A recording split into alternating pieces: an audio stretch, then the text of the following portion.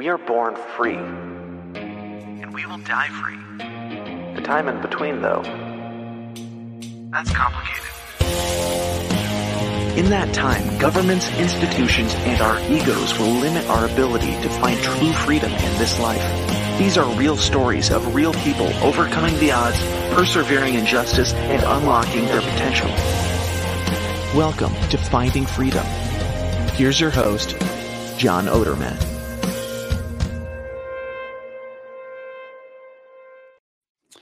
Hey, welcome into another episode of Finding Freedom here on the Lions of Liberty podcast. And this is the first here, I think maybe a second or a third, but haven't done it frequently.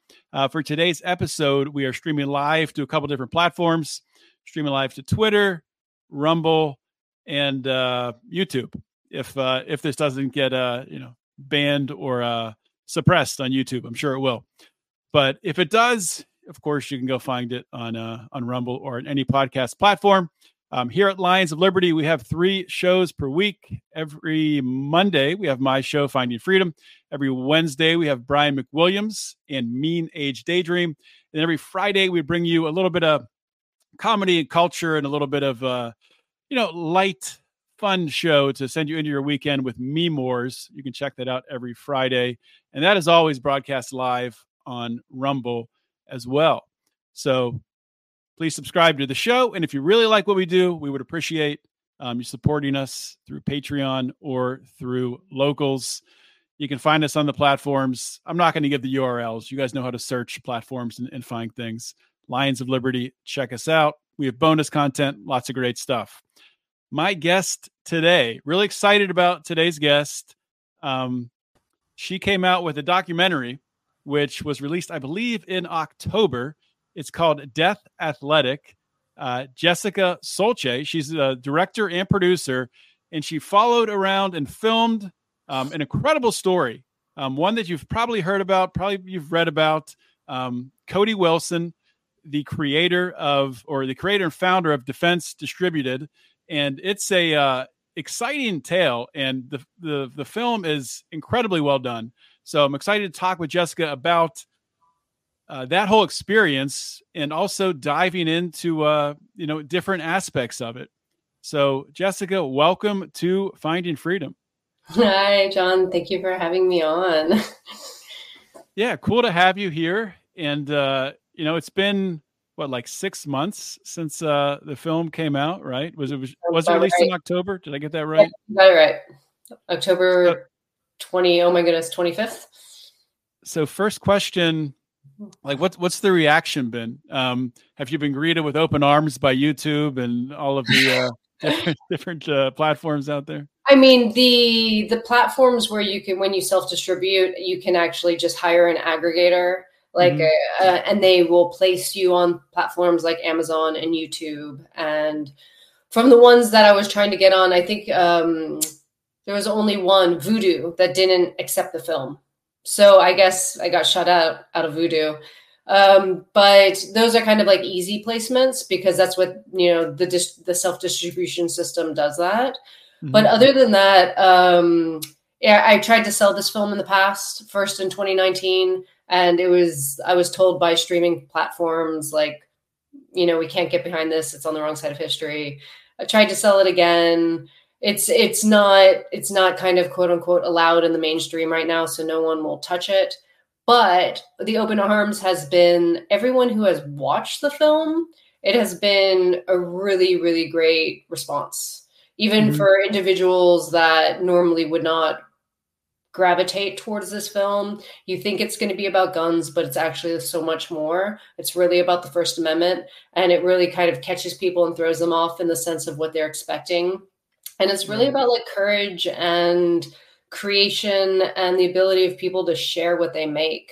So there's a lot more packed into this. It's not really just about 3D printed guns. Right. Yeah. It's the focus is definitely so much on, our freedom of speech, our freedom to, freedom to access data at a fundamental level. And the opening scene. I don't want to give it away, but before we get into talking about the film itself, a little bit about yourself, if you could share how you got interested and passionate about making films. Sure. I guess I've always loved the storytelling of filmmaking, specifically since I was young. That went through, acting process and all those kind of different mediums of filmmaking. But I actually studied film.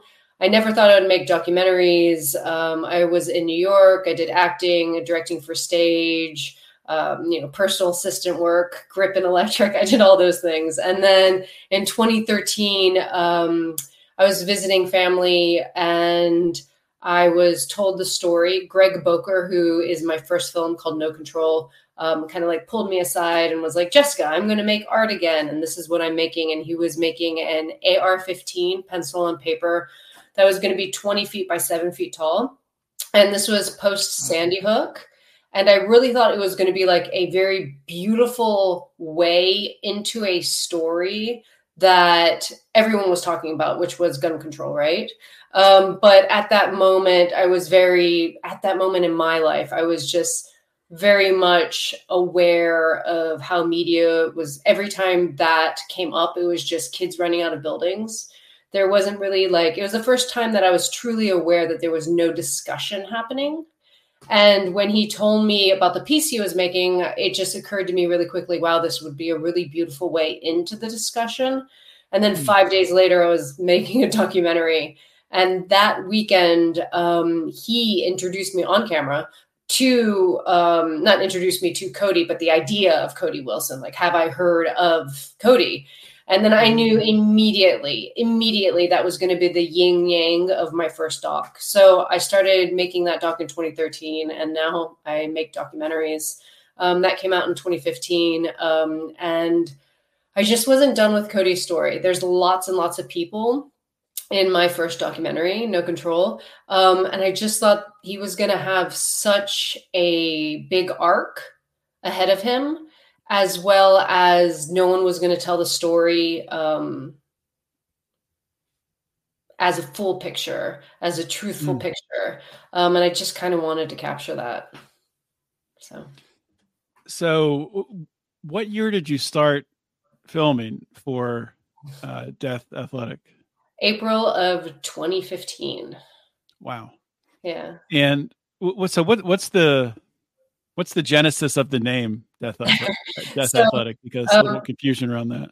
Sure. There's a book called You Must Change Your Life by Peter Sloterdijk, who's a German philosopher. In making this film, I had to read a lot of philosophy to kind of talk to my characters, which was a great thing to do. I loved it. But if anyone knows Mr. Cody Wilson, he talks in philosophical terms quite often. Mm-hmm. And so at one point in 2015, not everyone, but a number of us was reading this book, You Must Change Your Life. And he has a section where he talks about death athletes. And in Peter Sloterdijk's terms, it's really about religious martyrs like Jesus, people that, overcome the tyranny of death, and they're emancipated by fulfilling their moral need, right? So that got tossed around. And about a year and a half ago, I realized that was going to be just a great title and slogan for what I feel like this film is about and what is happening in Assange, Ross Ulbricht, Aaron Schwartz, all these individuals that we currently know their names who do things despite their quote unquote possible death. Now, we're not talking maybe a real death. Prison is pretty close to it. Aaron Schwartz, unfortunately, is no longer with us. But we also have people who fight for what they believe in. They get their cultural death. They get canceled. They lose their family ties. There's so many other types of death now that people can go through for just standing up for what they believe. So Death Athletic came from there. Yeah. Yeah. And I mean, so at what point in time did you envision naming this film Death Athletic? Was it after Cody's arrest? Was it Yeah, something that yeah?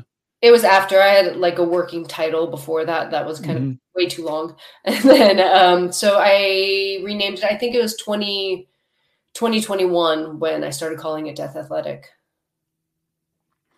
Yeah. So, I mean, I don't want to get too much into, the film itself because I don't want to give a lot away, but if you can just talk a little bit about the storyline for people who aren't familiar with the story of Defense Distributed and Cody's battle with the government. Sure. So what Cody Wilson is most known for still is the Liberator, which was the first almost fully 3D printed gun that he put the code on the internet. This caused an uproar. He received basically a cease and desist from the United States, a letter. And it took 2 years. After 2 years of receiving that letter in 2013, he had still not heard from the government, and Defense Distributed had still not heard from the government whether or not what they were doing was legal or not legal. And it was just kind of never responded to. So Cody, being Cody, decided that he would create a machine called the Ghost Gunner, which is a desktop CNC mill, which is the first time anyone made one that was a desktop. And from the profits that he made on that, he decided to turn the tables and sue the United States government. So all of a sudden it was Defense Distributed against the DOJ. And it was for the rights to publish the code for 3D printed guns online. Because what they're giving, and what many people still understand or know to this day, because they don't know the full story, they think Cody Wilson was giving people actual guns, like literal guns. But no, it was just code. And we can go back to the 90s with Bernstein and Zimmerman when they fighted for encryption code to be allowed to be given to the public. And during the Clinton administration, they decided, okay, we'll take it off the ITAR encryption and allow this tool to be allowed in public usage. So in 94 and 95, it was basically established that code was speech. Now, jump all those years forward, Cody is giving code. This code represents a gun, but this code is speech. So this whole lawsuit is really debating, is code speech, which was already established, and is code illegal if it represents or can future create a gun, but it's not an automated process.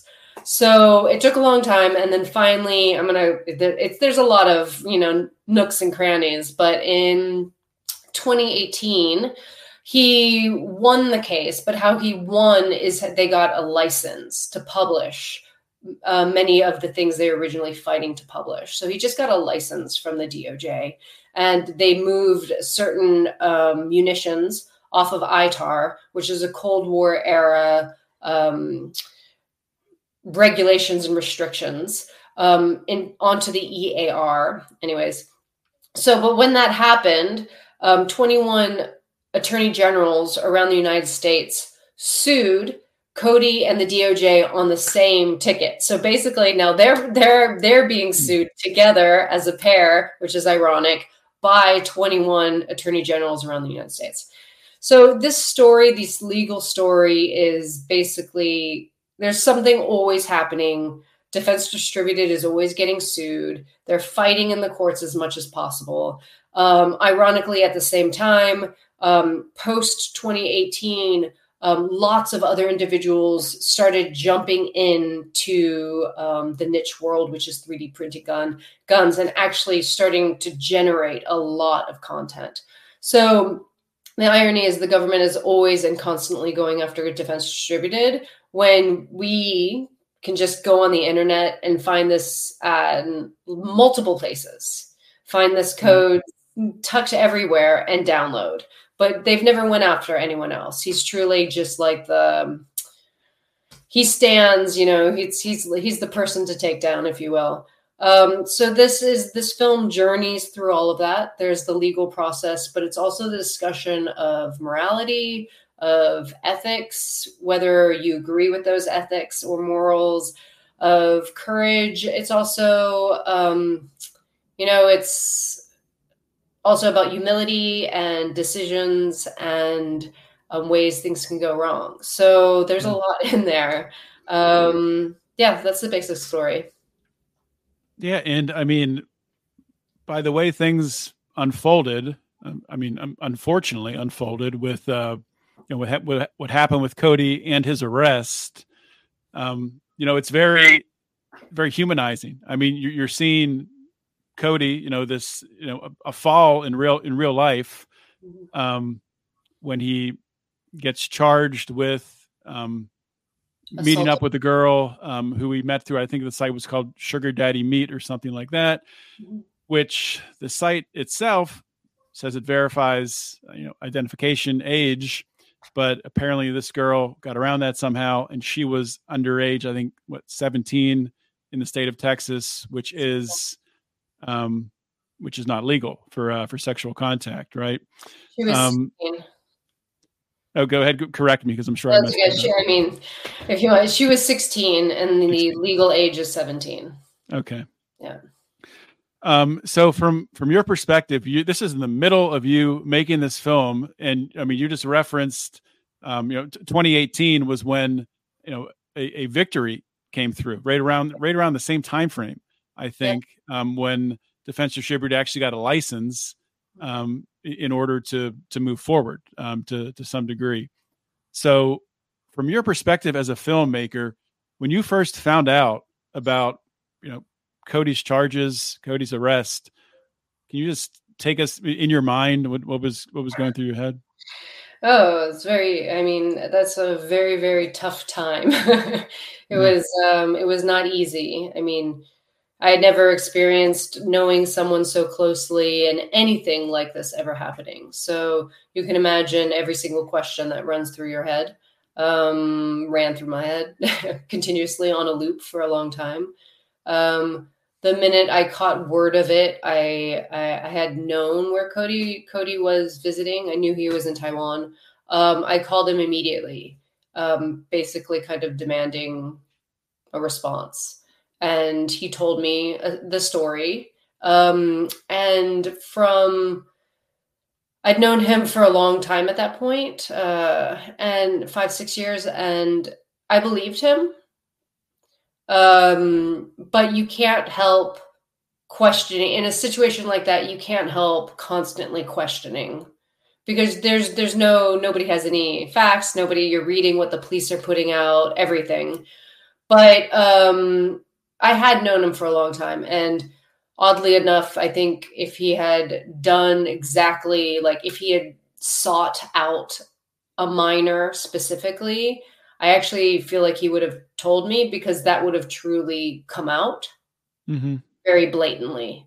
So the hard part as a filmmaker during this part was really managing how to cover this without feeling like a vulture.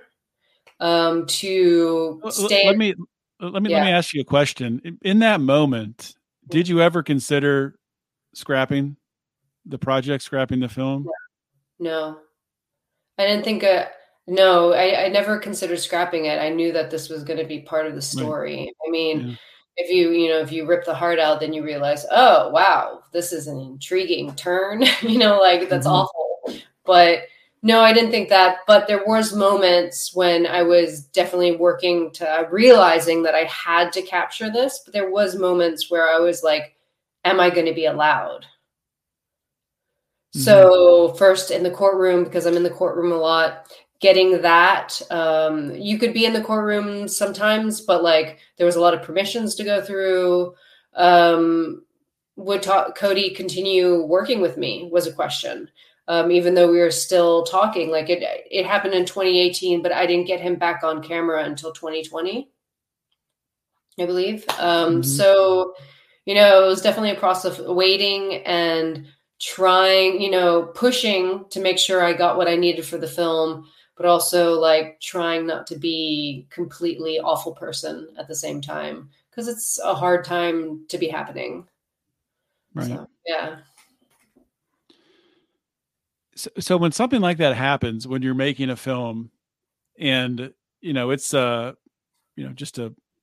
just life happening in the middle and your story has taken a stark turn. Mm-hmm. At that point in time, do you start to think about and plan like which direction, is this film going? Is your vision changing for it, or is it just, you're just gathering and filming and you'll figure that out later?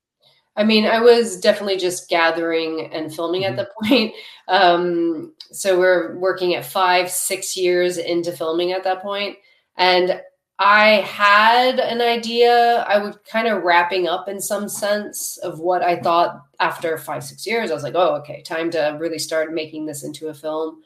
But once this changed, I just knew that I couldn't stop filming. I couldn't just finish the film at this moment, because as a story, that would be a ridiculous time to stop. I knew that I definitely had to figure and go with what was happening.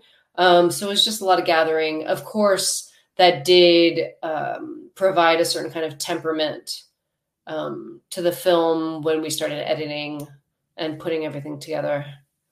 But the entire goal was to be there as much as possible, but really just as simple as it is, really just capture it as it was happening and not put any kind of opinion or visual sway into what was happening. Like, definitely with this film, it's about Defense Distributed. It's about Cody Wilson. It's about people that work for Defense Distributed that never have been on film, like Benjamin Denio, who actually created the idea of the Liberator, the first wiki weapon. His great engineer, John Sullivan. You see a lot more people.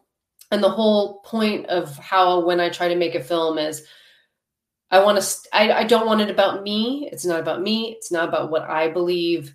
I want the audience to be able to be immersed in something, and when they come out, they can make their own opinion. Right. So going into that whole criminal part of the story, it was the same thing. Get as much information as I can and try to remain as neutral as possible.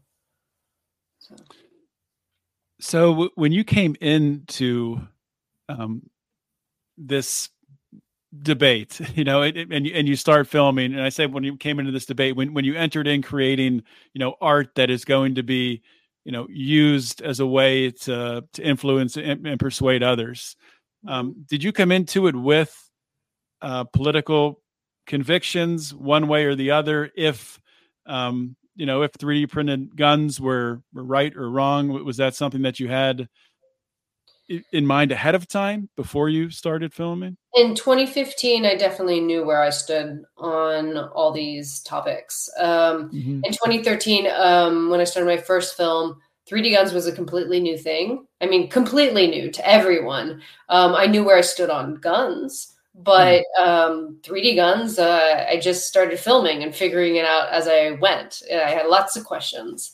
So yes, I've always kind of known where I've stood on all these things. Obviously, it's why I'm so curious about them as well, and how I could do a film for 8 years and keep going. But I mean, I do try to stay out of the film myself. But yeah, I have strong opinions. So to zero in on that, doing a film for 8 years from a just a process standpoint, from a day-to-day standpoint, how do you maintain your focus? How do you maintain, your vision, the big picture of it all, as you're in that day-to-day slog for 8 years? I mean, it was definitely really difficult a lot of the time, just because it took a lot of perseverance. There was definitely a smattering of moments through the years where I was like, what am I doing? Like, I cannot believe I'm taking so long. Like, I'm still following and in this? Is this just an obsession, or I'm actually going to walk out of this with actual film? Like, of course, all those kind of fears or other voices are, chirping in my mind. But when I set out to do it, when I set out to do anything, I really like to do it. Like I like to finish what I started. So I just had to keep on going. And in that process, what that looked like was constantly staying in touch with Cody, staying in touch of the news, staying in touch of what everyone was talking about, the legal process, tapping in, being like, is anything happening? Do I need to fly? Where are we going? Because sometimes I'd find out about something 2 days beforehand because a legal issue would drop or something would happen. And that's when I would go to film. So it was kind of almost being like constantly ready to drop anything at any time and just go. But sometimes it would be months and months in between. So it was very like, it was a kind of a sustained readiness that was pretty intense for the most part, because you want to finish a project, you want to get something done, but you also know that this is the life cycle that's going to happen, and this film would not have been able to be made any other way. I mean, it takes a certain kind of person to be able to stay focused over that long period of time, and you definitely have what it takes to do that. So I want to ask you about a concept. I've had a couple different guests on here over the years who've talked about the idea of criticizing through creating. And, when I look at your film, Death Athletic, I think it is just a perfect example of criticizing through creating. In the current political system, culture that we live in, so many people just want to complain or, talk about we need to, tear this down or end this in order to change the way that our politics function. But with a film like this, you've really just through observing and creating art have captured this moment in time that is always going to be there for people to look at, what happened during this 8-year period that is crucial in, how this country moves forward when looking at things like the First Amendment, and more specifically, obviously, how that translates into how 3D printed guns are regulated. So is that something that really drives the way you think? Like, are you actively looking at applying criticism through creativity, if that makes sense? Yeah, it does. I guess I'd never thought of it as criticism directly. It's more like showing the beauty of systems that people create that counter the negative things through building rather than complaining. Yeah. So there's lots of people that, probably me included, about some things, you can criticize, you can talk all you want, and it does definitely fuel it. But the people that are really interesting are the ones who are like, I've got an idea. And this will literally be an example of how to bust through that system.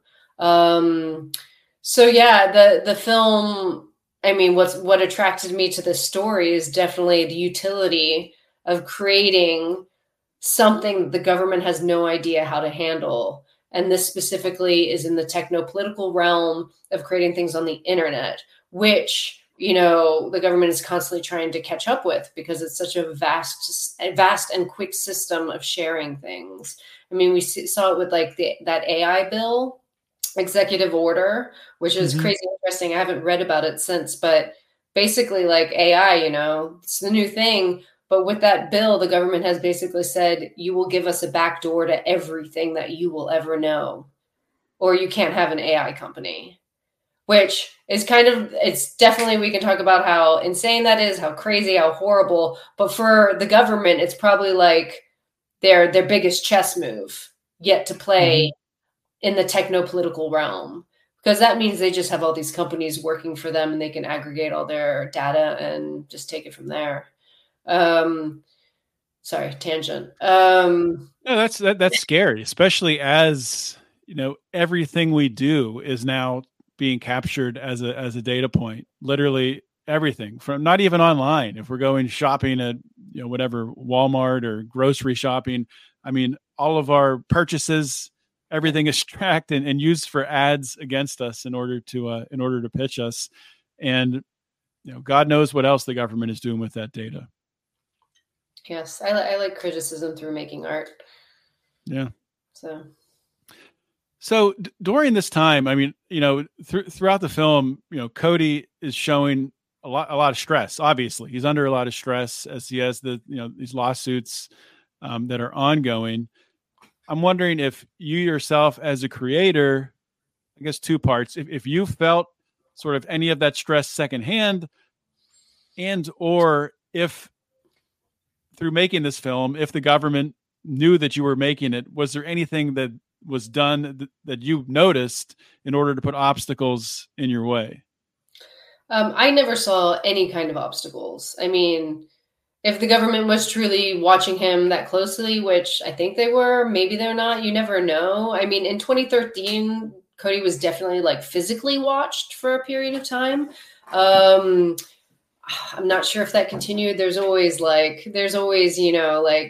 little whispering, oh, maybe he's a Fed, maybe, within the community. Of course. In the libertarian community, I think everyone's a Fed. So yeah, exactly. So do they have my number? Probably. Did I ever experience anything? No. Nobody's ever, from what I can say at all, ever intervened in anything that I've done. Maybe they just knew, like everyone always teased me, Jessica, no one will ever touch this film. So they're like, hey, don't have to worry about that. Streaming platforms won't touch this film. She's on the wrong side of history. You keep saying that on the wrong side of history. Can you just explain what you mean by that? I'm just saying that because that was literally the quote that somebody said to my PR guy in 2018, that my film was on the wrong side of history, which I feel like it's always been used in reverse when, like, I've heard both camps kind of say this, but it was the first time where I had heard it out loud. And it's like my film's on the wrong side of history because it's not like an anti-gun film. It's not like it's not for in this specific case. It's not like judging Cody and imposing, a unbiased opinion on what he's doing. It's really because Cody's not the villain. You didn't make him the villain. Therefore, yeah. I mean, some people could watch it and think that he makes himself a villain. You know what I mean? Yeah. And that's because it's a story, but I don't specifically integrate a narrative to push an idea. This is his story. This is Defense Distributed story. Everything that happens on their terms for the camera. I'm not pushing a story, and I'm not trying to show a specific thing. And you can come out of the film liking him or hating him, or maybe still hating him, but truly, which is more of a mind fuck, is hating him, but understanding why he's doing it. Yeah. Yeah. Honestly, I would like to observe, a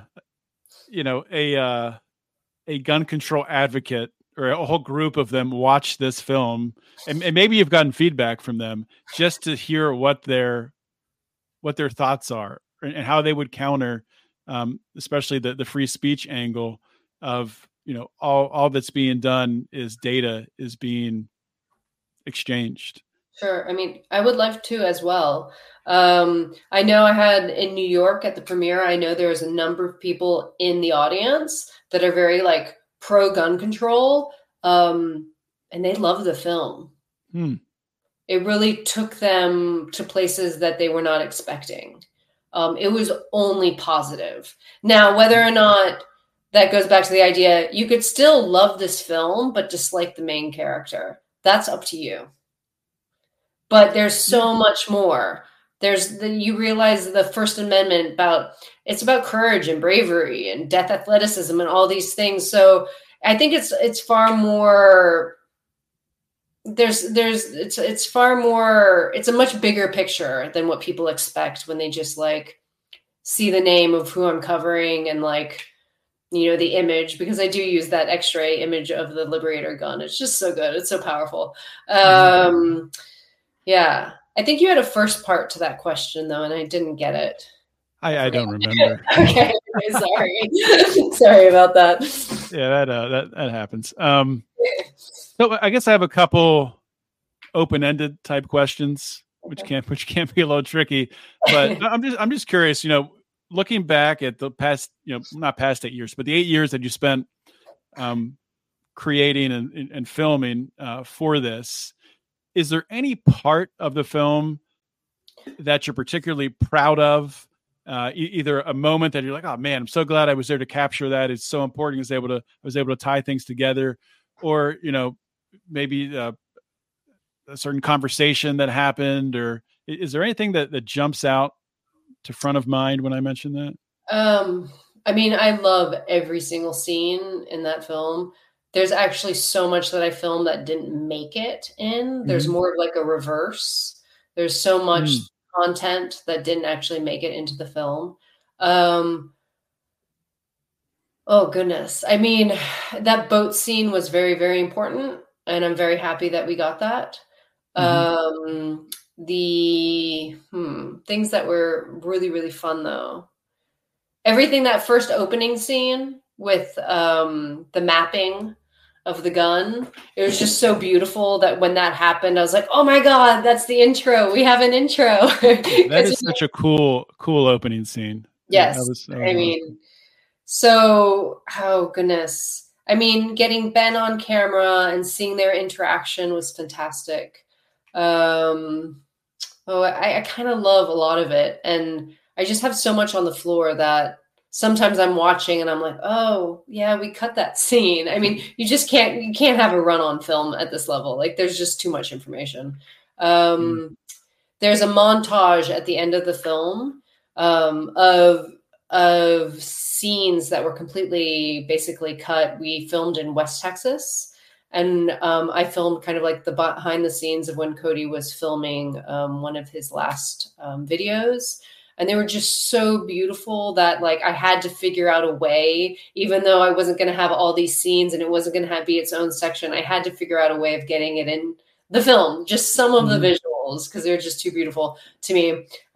So we were able to I was like, okay, there's going to be like a minute and a half at the end of the film, and I'm going to pull some voiceovers, and it's going to be a little bit maybe random, or maybe it's going to be like a breath before the end, but I had to do that's like I love some of the montages for sure. Yeah. Those were great. And I remember your question. What was it? You asked me during the making of the film, did I feel like all the stress? What was the ride like? Even though I was never part of Defense Distributed, obviously, I felt so hyper connected to everything that was happening at all times. I definitely, you have this feeling of being in the mix, of being part of it. And everybody there, everyone that you see on camera was always so very accepting and lovely to me. And another reason why I could actually make the film is that I was allowed into their lives in these moments. So yeah, even I felt all that stress, every single loss or win or thing that happened. It 100% felt like I was there with them, suffering or winning at the same time. Yeah. So a second open-ended question here, which is kind of similar, but a little bit different. We've been talking for almost 40 minutes now. Is there any part of the film that you think is really important to talk about now to talk about during a podcast interview, in order to encourage someone to watch this film as like almost a teaser that would get people excited about going to watch it? This film, I think, is the most thorough primer of the 3D printed world because it goes back a little bit, 2013 to 2022, 23. So if you really want to know how things went down, if you want to know even about Jay Stark and Terrence Dispense and why they started and why they kind of took the mantle and started running when Cody got into trouble, it's not there. It's in there. This is like a 3D printed gun primer movie. So much has happened since, 2019, 2020, other people started joining the community and building stuff. And there's been, that's its own story. There's been so many like pivots and changes and breakups, I guess you could say. But most importantly, if you really care about freedom of speech, this is a movie about the First Amendment. Yep. And that is actually why it's the most important. Yeah, 100% agree. This is, I mean, when you think 3D printed guns and you just hear that, people automatically think this is a Second Amendment issue, but no, this all comes back 100% to freedom of speech and the First Amendment, which I think is beautiful. I think that's really cool because, like we talked about earlier, with bringing in and addressing and trying to persuade or at least give people on the left a better understanding of this issue. I think it's I think it has a lot of potential to connect with that side. I'm curious, after 8 years of making this film, what is on the horizon for you? What is next? Working it out right now, but I can say that I was just in El Salvador. And I was behind filming Nayib Bukele during the election day. So that was very fun and curious. Not sure if that's just going to be edited into a short piece. But feeling the waters right now. What's happening in El Salvador is extremely interesting. Another person really being pretty death athletic, if you want to, he really has a strong sense of what he wants for the country. And he's going against, all the other Western countries that are calling him an authoritarian and a dictator. Well, 91% of the vote was 87. He was polling at 91% positivity, whatever, of, approval rate from the people. Right. And being in the city this weekend, I mean, he is loved. That's got to be so interesting, being in America and seeing just how divisive everything is here, and then going to another country. I don't even know what that would be like. I know someone that I was attempting to bring with me, and they asked me for kidnapping insurance. Like, it is so intense in the American media or the other media side, and what's happened in the past. Of course, it was the most dangerous country in the world. Yeah, I'd be scared too. But then when you start reading things like, oh, it's actually less dangerous than United States now, like, where does it land? I understand that. I had visited one time before, so I also understood that it's not dangerous anymore. It's a weird thing to see how the media again is representing a historical moment to their people and their audience, and then going to El Salvador. And I mean, everyone is fantastically nice, lovely, happy. And it's almost in this like childish newness, naivete of like, wow, we can be outside at night. They have a center of the city where, a couple of years before, no one was ever there. You just didn't go out. It's interesting. It's almost like, I would imagine a comparison would be like being in prison and getting released. Well, yeah, freedom is safety. And if you don't have safety, then you are in prison. And that's basically, that's exactly it. Bukele has allowed people to finally enjoy life beyond an extreme level of fear. And even we spoke to people that didn't want to vote for him, but they could not deny that their life had been completely changed. their dissent was that, or their feelings or their frustrations was he hasn't done enough yet. He hasn't changed the education system yet. It's still in poverty and crisis. Yeah. But, like, how far can you go? It's been 5 years. I feel like that's a pretty decent change. Now, we can watch this future and see if he continues this and he's doing the things he promises and he can turn the rest around. But, like, it's a pretty good score considering where El Salvador has come from already. Yeah.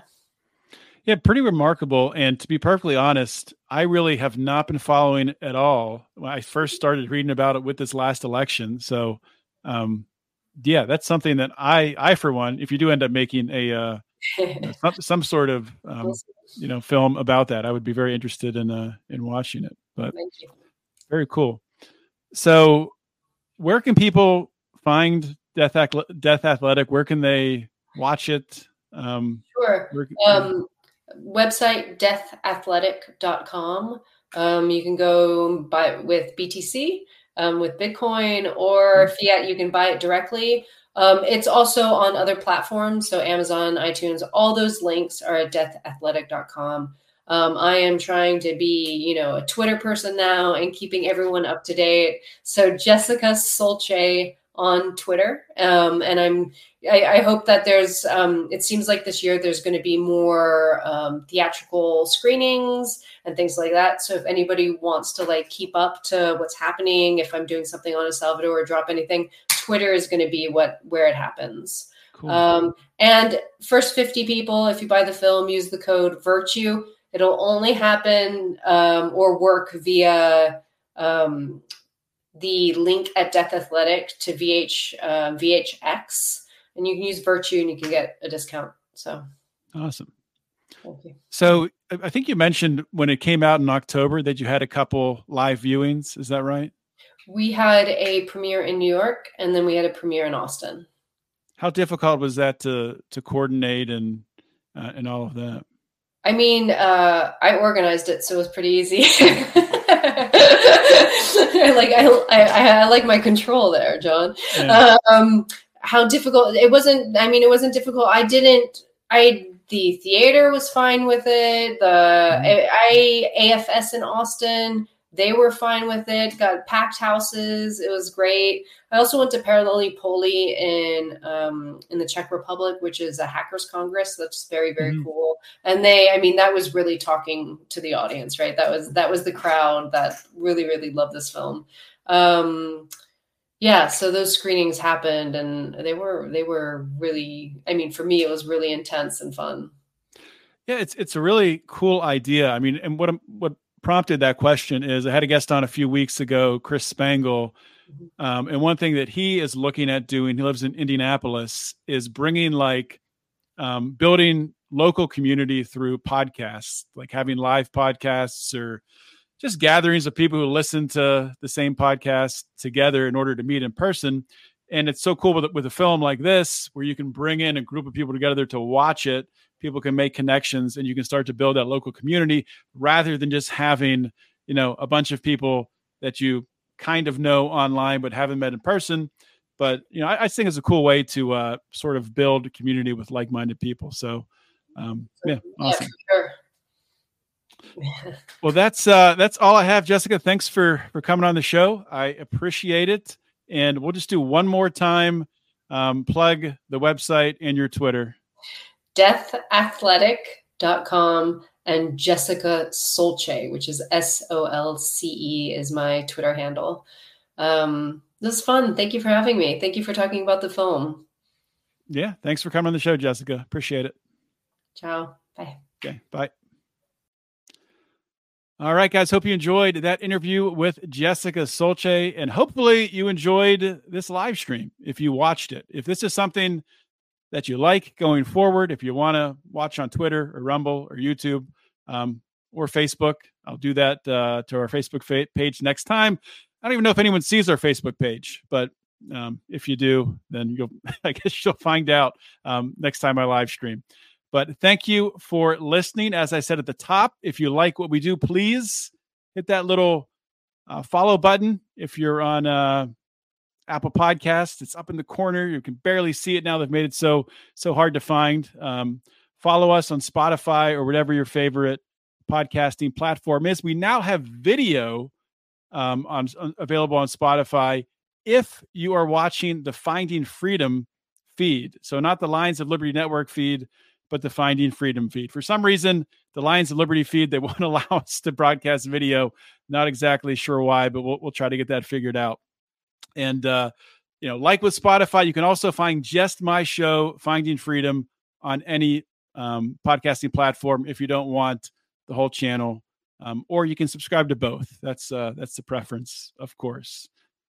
But thank you, everyone, for listening and tuning in. And I will see you all next week. In the meantime, always remember to keep your head up and the fires of liberty burning.